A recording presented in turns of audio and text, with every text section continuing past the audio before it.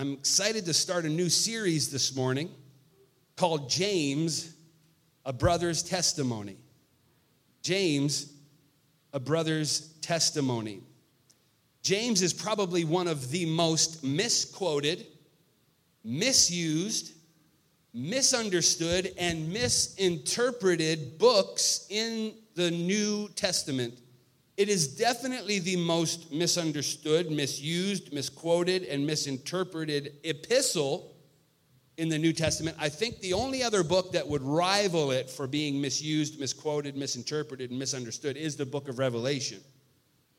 But for the purpose of this series, what we want to do is go chapter by chapter, verse by verse, and preach through this entire letter. We're starting today, and it's going to bring us right till Advent, which is the 4 Sundays of December this year.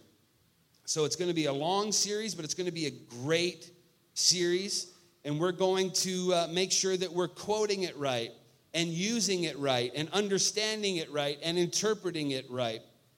Introducing the book of James. Who wrote this book? Well, James wrote it, but which James? Well, there's much speculation, but I've concluded, as well as Pastor Joel and many others, that the James who wrote the Epistle of James is James, the brother of Jesus. James, who was the leader of the church in Jerusalem. You can read about that James in Acts chapter 15, verse 13 to 14. James was the leader of the Christian church in Jerusalem. And when Paul and Barnabas came back from their missionary journey and said that the gospel has gone to the Gentiles, it was James who stood up and affirmed that, yes, indeed, salvation was for Jews and Gentiles.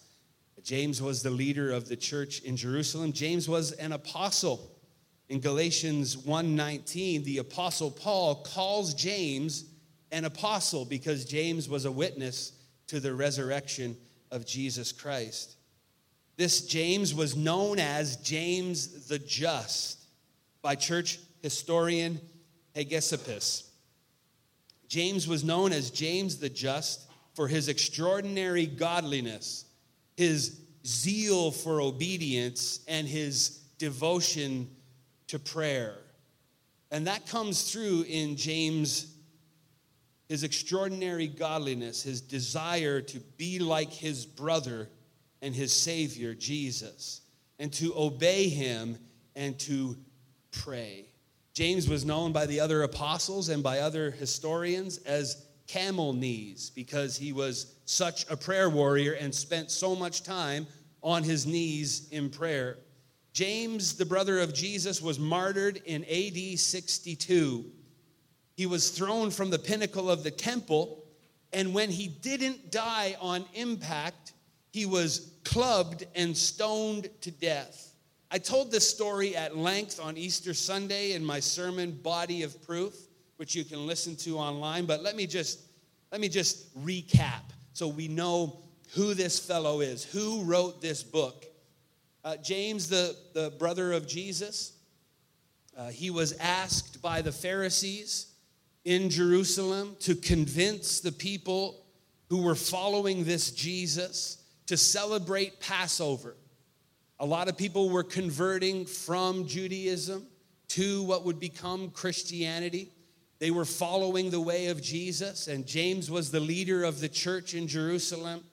And so the Pharisees came to James and said, listen, use your authority and influence and convince those Jews, Christian or not, to come celebrate Passover. We need some revenue in the temple. We need, money coming in because everybody's converting to this, following this Jesus. And so James took the opportunity not to convince the church in Jerusalem to celebrate Passover, but when they brought him up to the highest point of the temple to address the crowd that had gathered, James stretched out his hand to heaven and said, Christ himself sitteth in heaven at the right hand of the great power, and one day shall come on the clouds of heaven.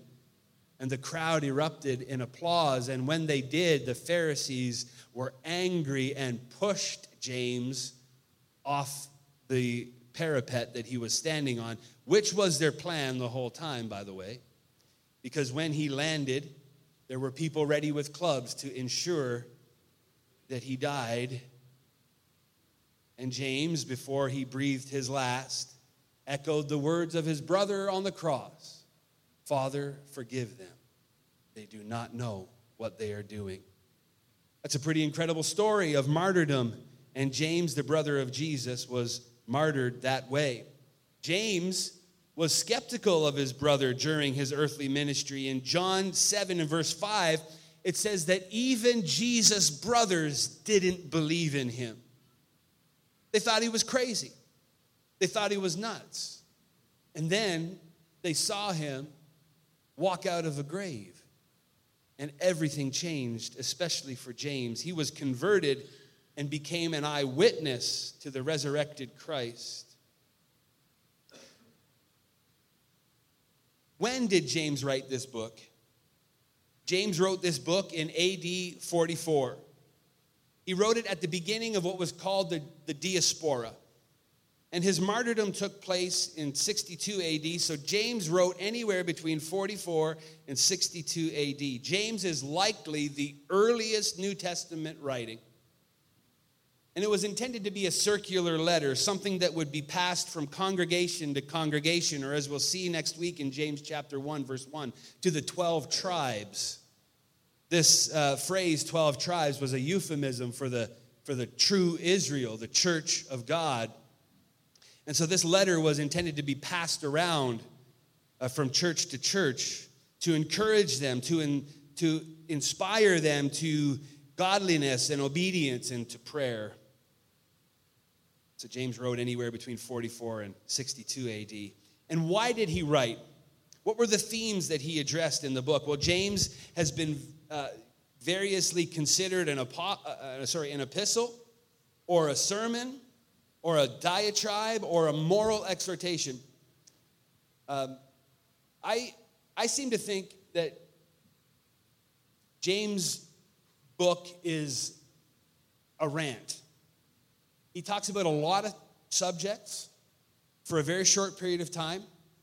Not all of them flow together like the Apostle Paul's writings, for example, or even Peter and John. They have a very linear progression where they start making their argument and they build their case until they come to their conclusion.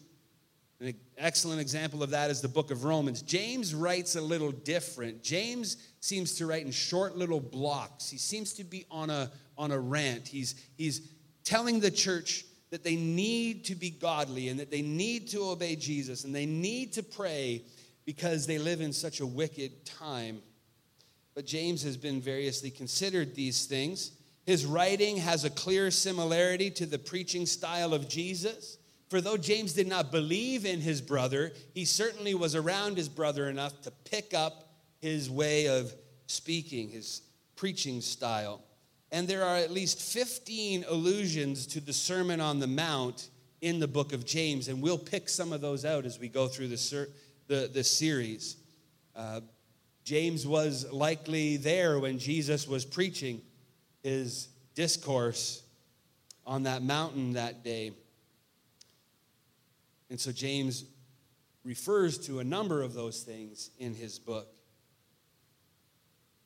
James has a distinctly Jewish flavor, and it shares some characteristics with the Old Testament wisdom literature. Some have called the book of James the New Testament book of Proverbs. And James kind of reads like the book of Proverbs. The book of Proverbs has a lot of individual proverbs and passages that kind of stand alone. And not all of them have to do with the next. Now, there is certainly continuity, and there is no contradiction, but the writing style and the way that it's laid out, it starts and stops. And you have to be very careful to make sure that you're not misinterpreting, misusing, misquoting the book of Proverbs, just like with the book of James. James, in his book, speaks of perseverance through trials. He encourages his audience to stand firm and to not be double-minded. James addresses Christian speech, and he confronts believers who use their tongue to lie, to gossip, and to tear down others. In his book, James often refers to the future judgment, and he uses that future judgment as motivation for exhortation. And I talked a bit about that last week when I talked about how the return of Christ is our purifying hope. The fact that Jesus is coming back one day motivates us to live ready and to keep every trace of sin and everything that could corrupt and defile us out. And when we let it in, we quickly repent of it, because Jesus is returning for a glorious church without spot or wrinkle. He's not coming for a legalistic church, okay? And that's not what I'm endorsing today. James is going to tell us that we all fall, we all stumble in many ways. We are human. But as we live this life, we need to rely on Jesus, trust in him, lean on him and his righteousness. And every time that we stumble, we don't stay down, but we stand back up and we keep on going. And so James speaks of perseverance, encourages his audience to stand firm, knowing that Jesus is coming again one day. What does James say about God? Some people, like Martin Luther, didn't want the book of James included in the canon of Scripture because James never directly preaches the gospel. But if James is the earliest book to have ever been written, it stands to reason he's assuming that his audience has heard the gospel and was likely an eyewitness to it in many ways, especially because James was the leader of the church in Jerusalem, where Jesus spent a lot of his time and where he was crucified, buried, and raised. And so it's likely that James assumed that his audience knew the gospel, and so he didn't preach it directly, but he preached extensively about how the gospel is lived out in our everyday life. James professes in his book, though, that Jesus is God and co-authoritative with the Father. That's in James 1 and verse 1. James states that Jesus is the Lord of glory, chapter 2, verse 1. So James equates Jesus with God. James, a bondservant of God and of the Lord Jesus Christ. Jesus is God, and James affirms that. The eschatology of James, the words that he speaks about the end times, the eschatology of James is centered on the coming judgment at the return of Christ. And those who persevere will be rewarded with a crown of life. And who is the crown of life? Jesus. Jesus is our reward. And so in order to receive that reward, we must persevere. And those who do not persevere in such faith, James says, will ultimately be condemned. Throughout this series, we're going to be holding up a mirror to our lives. James calls the Word of God a mirror. And whenever we read it, it's like looking into a mirror. James holds up a mirror to a number of things in the Christian life. He holds up a mirror to our various trials. Anybody going through something today? Anybody facing trials? James holds up a mirror to our various trials, and he tells us that trials can be seen as an opportunity for spiritual growth and the strengthening of our faith.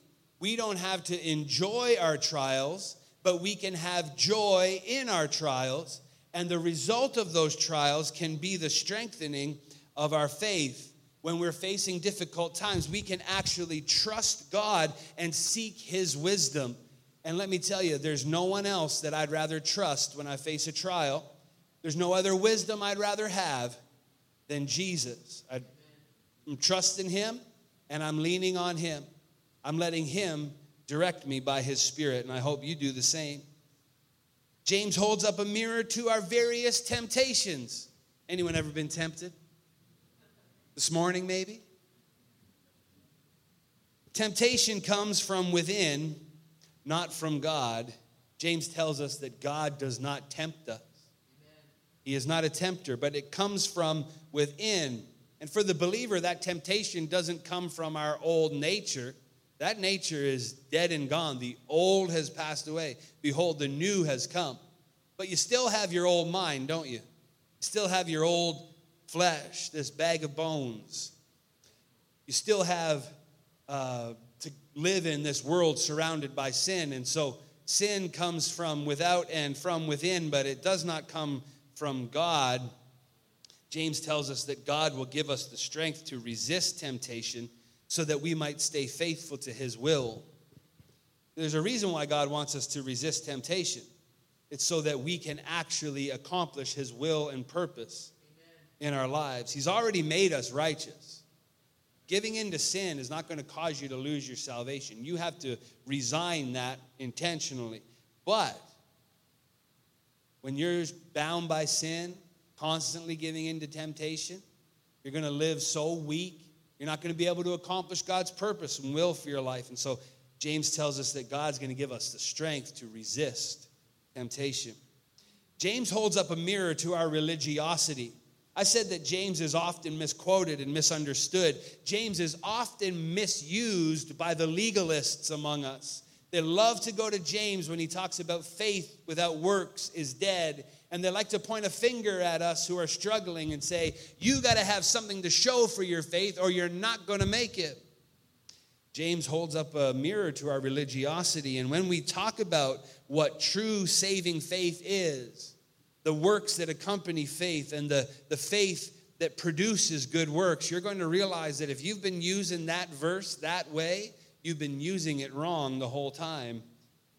James does talk about a pure religion, and he says that it is caring for those who are in need and avoiding the sins of the world. Religion is the external evidence of our inward holiness. Some of us have more evidence than others. But religion, pure religion, the outflow of what's been worked in us, is evidence that God has transformed us. True faith leads to action for the good of others and the glory of God. Amen.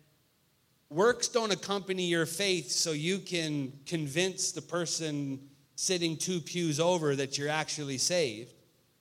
That's not why works accompany your faith. Amen. Works accompany your faith to help others and glorify God. Amen. That is the purpose of good works. And if you have true saving faith, you won't be able to help but do the good works that come from it. James holds up a mirror to our tendency to show favoritism. Favoritism is a sin against God, who is no respecter of persons. Partiality or favoritism leads to tribalism, to division and strife, which is something we see running rampant in the world today, and unfortunately even in the church. Favoritism is the way of the world. It produces elites and everyone else. The kingdom of God is not the elite and everyone else, the high and the low. The kingdom of God is actually righteousness, peace, and joy in the Holy Spirit for everyone.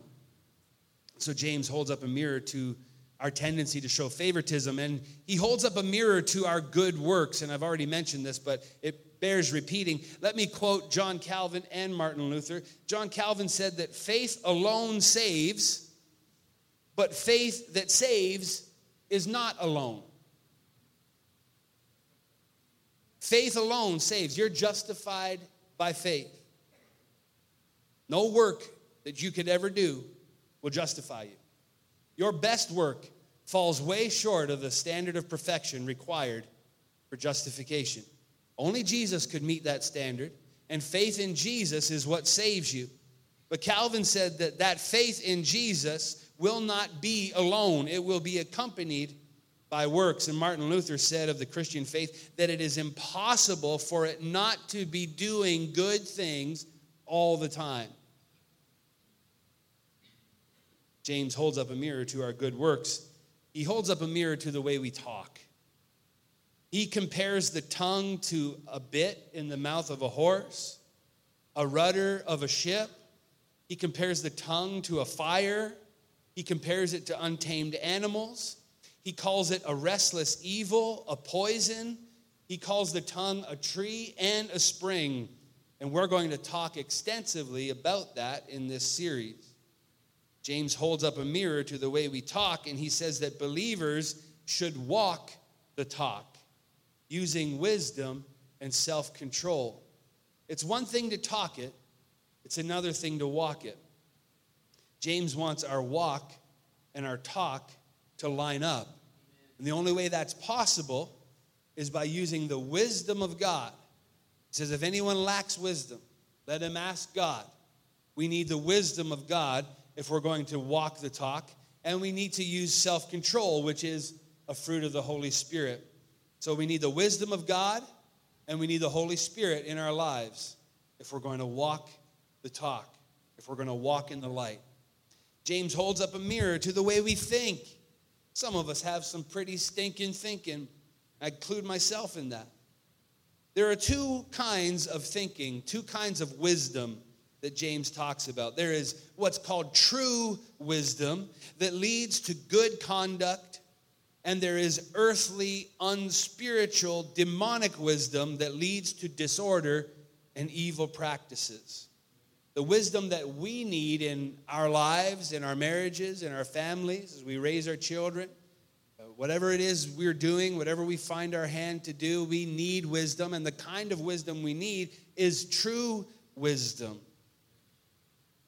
Wisdom is not just intellectual knowledge, but it's the application of God's truth to our lives. James holds up a mirror to the judgments we make. Anybody ever been judgy? Nobody wants to admit it, but we've all done it. We've all passed a judgment that we were unqualified to make because we didn't have all the information. That's what's amazing about Jesus. He's omniscient. He knows everything. He's able to divide intentions, and he's able to know the thoughts of man. He has all the information. That's why James says that we are not to make judgments that we're unqualified to make. The only judgments that you can truly make are judgments about yourself against God's word. I had one amen. Thank you, Derek. The only judgments you're truly qualified to make are judgments about yourself against God's word. Okay, that's better. That doesn't mean you can't observe something, say, out in the world or in somebody else and say, okay, that doesn't line up with Scripture. But if they don't ask you for your judgment, you're treading on thin ice. If they don't ask you for it, or you give that judgment prematurely or whatever, no, I won't use that word, okay? It could hit the fan, okay? So make those judgments about yourself against the Word of God, and God will give you the wisdom to be able to do it. James holds up a mirror to the judgments we make. There's only one lawgiver, therefore there can only be one judge. He is able to save and destroy. You see, you can pronounce all the judgments you want, but you can't save somebody. You can point all the fingers you want at other people and how they live and how they act and what they say and where they go, but you can't save them. So the point of judging them would be nil. That's why James wants us to come alongside and bear good works to help them. That's why he says, confess your sins one to another. And pray for each other. That's what he wants us to do. You don't need to waste your time judging people. Spend time praying for people. God is the one lawgiver, therefore he's the only one judge who can save and destroy. Christians need not be overly critical of others, but rather concern themselves with being doers of God's word.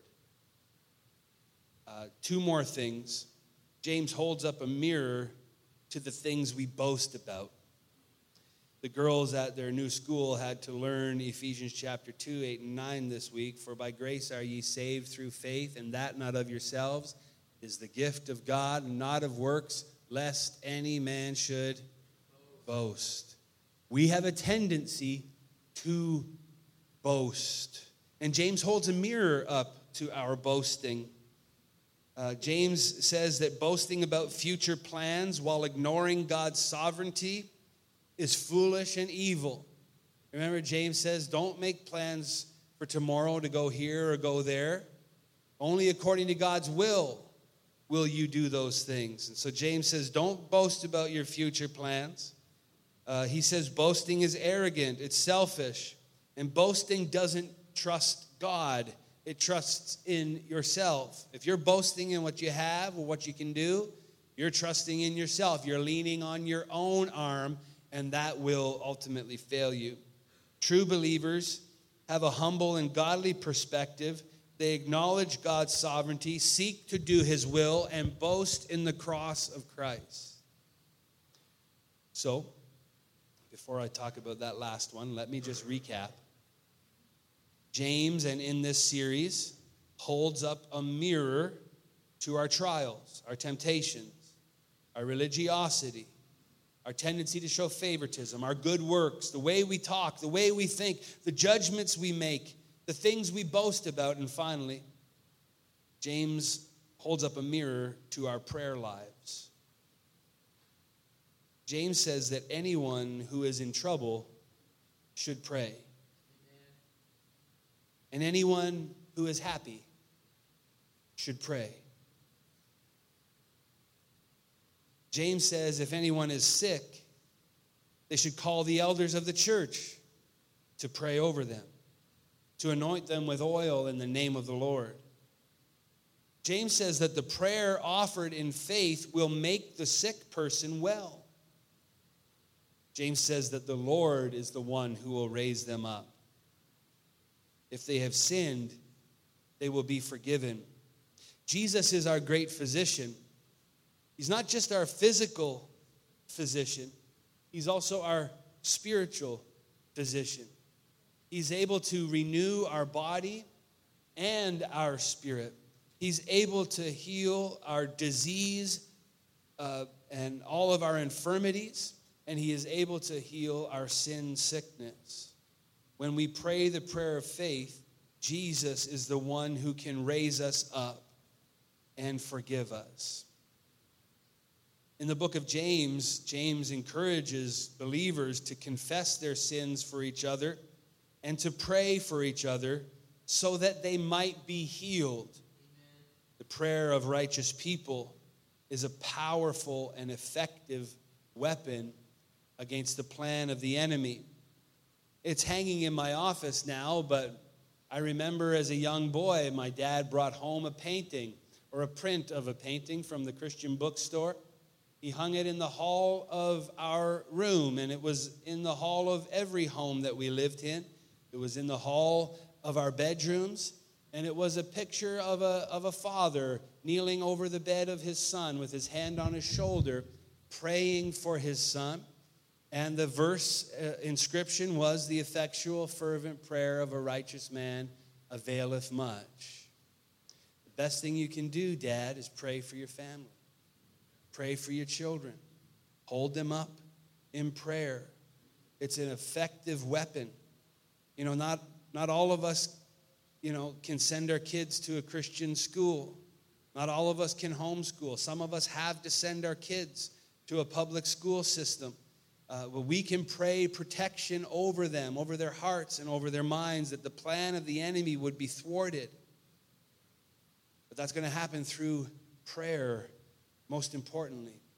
You can do lots of amazing things to disciple your kids and to use a word that we like to use, indoctrinate them, and you should indoctrinate them in the Word of God. You can do all those things, but if you don't pray for them, you're missing the most important and powerful link in that chain. James says the effectual fervent prayer of righteous men, of righteous dad, of righteous moms, of righteous women accomplishes very, very much. Overall, James emphasizes the importance of prayer in all circumstances of life, whether we're in trouble, whether we're happy or sad or sick or well. And James also highlights the power of prayer, especially when it is offered in faith and in true belief. Satan tempts us to avoid prayer because we believe that we have to have all kinds of words to say to God. The truth is, God knows the intentions of our heart. God knows what we think. He knows what we have need of before we even speak it. So offer it in faith. Say it somehow, some way, with faith attached to it, and it will accomplish great things. What do you need today? What do you need to pray for? Are you in trouble?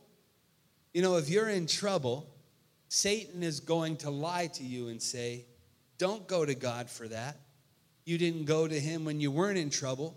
But what makes you think you can go to him now that you are in trouble? Well, the book of James makes it very clear that when you're in trouble, go to God.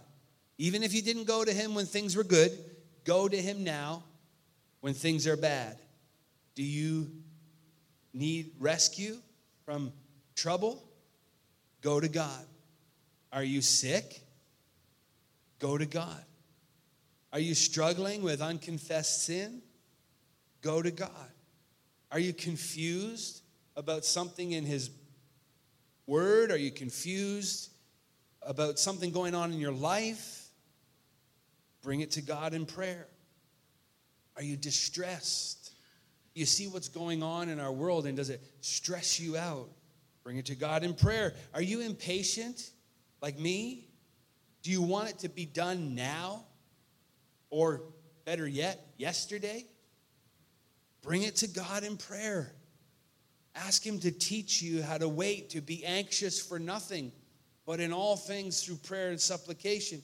Make your requests known and let the peace of God guard your heart. Are you in financial need? Do you need a miracle in your bank account? God is the one who can provide for you. He's our Jireh, our provider. He meets our needs. But as I asked you last week, are you willing and do you have enough faith to let God be the one who determines what it is you need? You see, it's easy to believe that God will supply all our needs according to his riches and glory as long as he provides the things that I say I need. It's easy to have faith for that. It's harder to have faith when God says, I'm going to supply all your needs and I'm going to determine what those needs are. It's hard to trust that. I'm not saying it's easy. And that was one of the things I said last week. There's some stuff in this book, I don't like it. I don't like what it has to say because it means I got to do all kinds of changing to line up with it. But I'm convinced, I'm committed that this is God's objective standard for truth.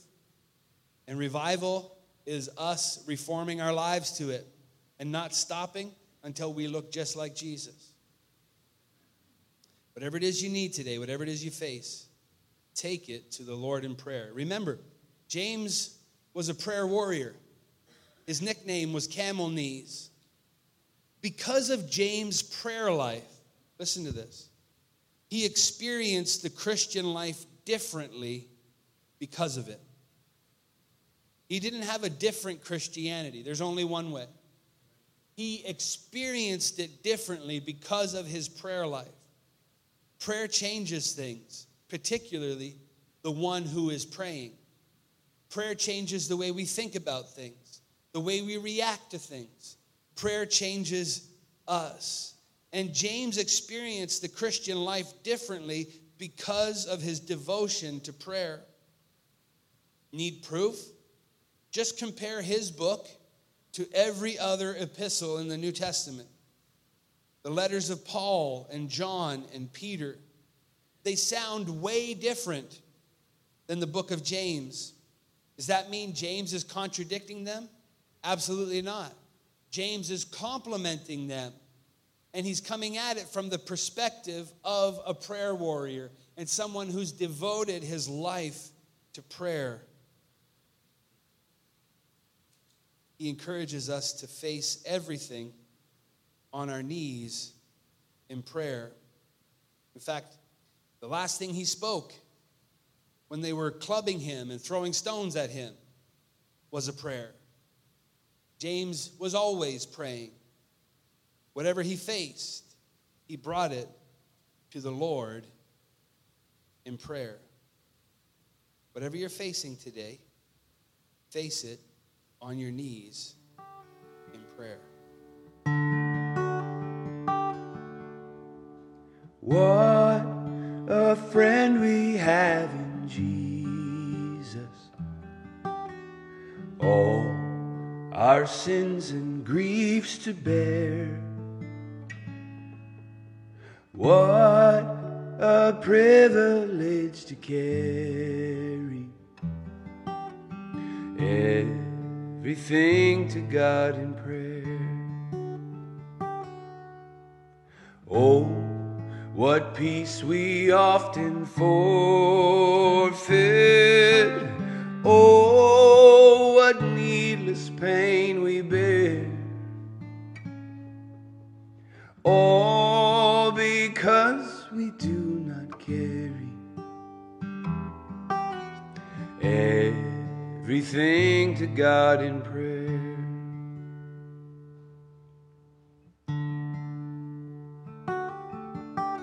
Have we trials and temptations?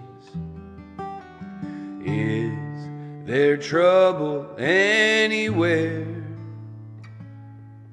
Oh, we should never be discouraged. Just take it to the Lord in prayer. Can we find a friend so faithful, who will all our sorrows share? Jesus knows our every weakness. Just take it to the Lord in prayer.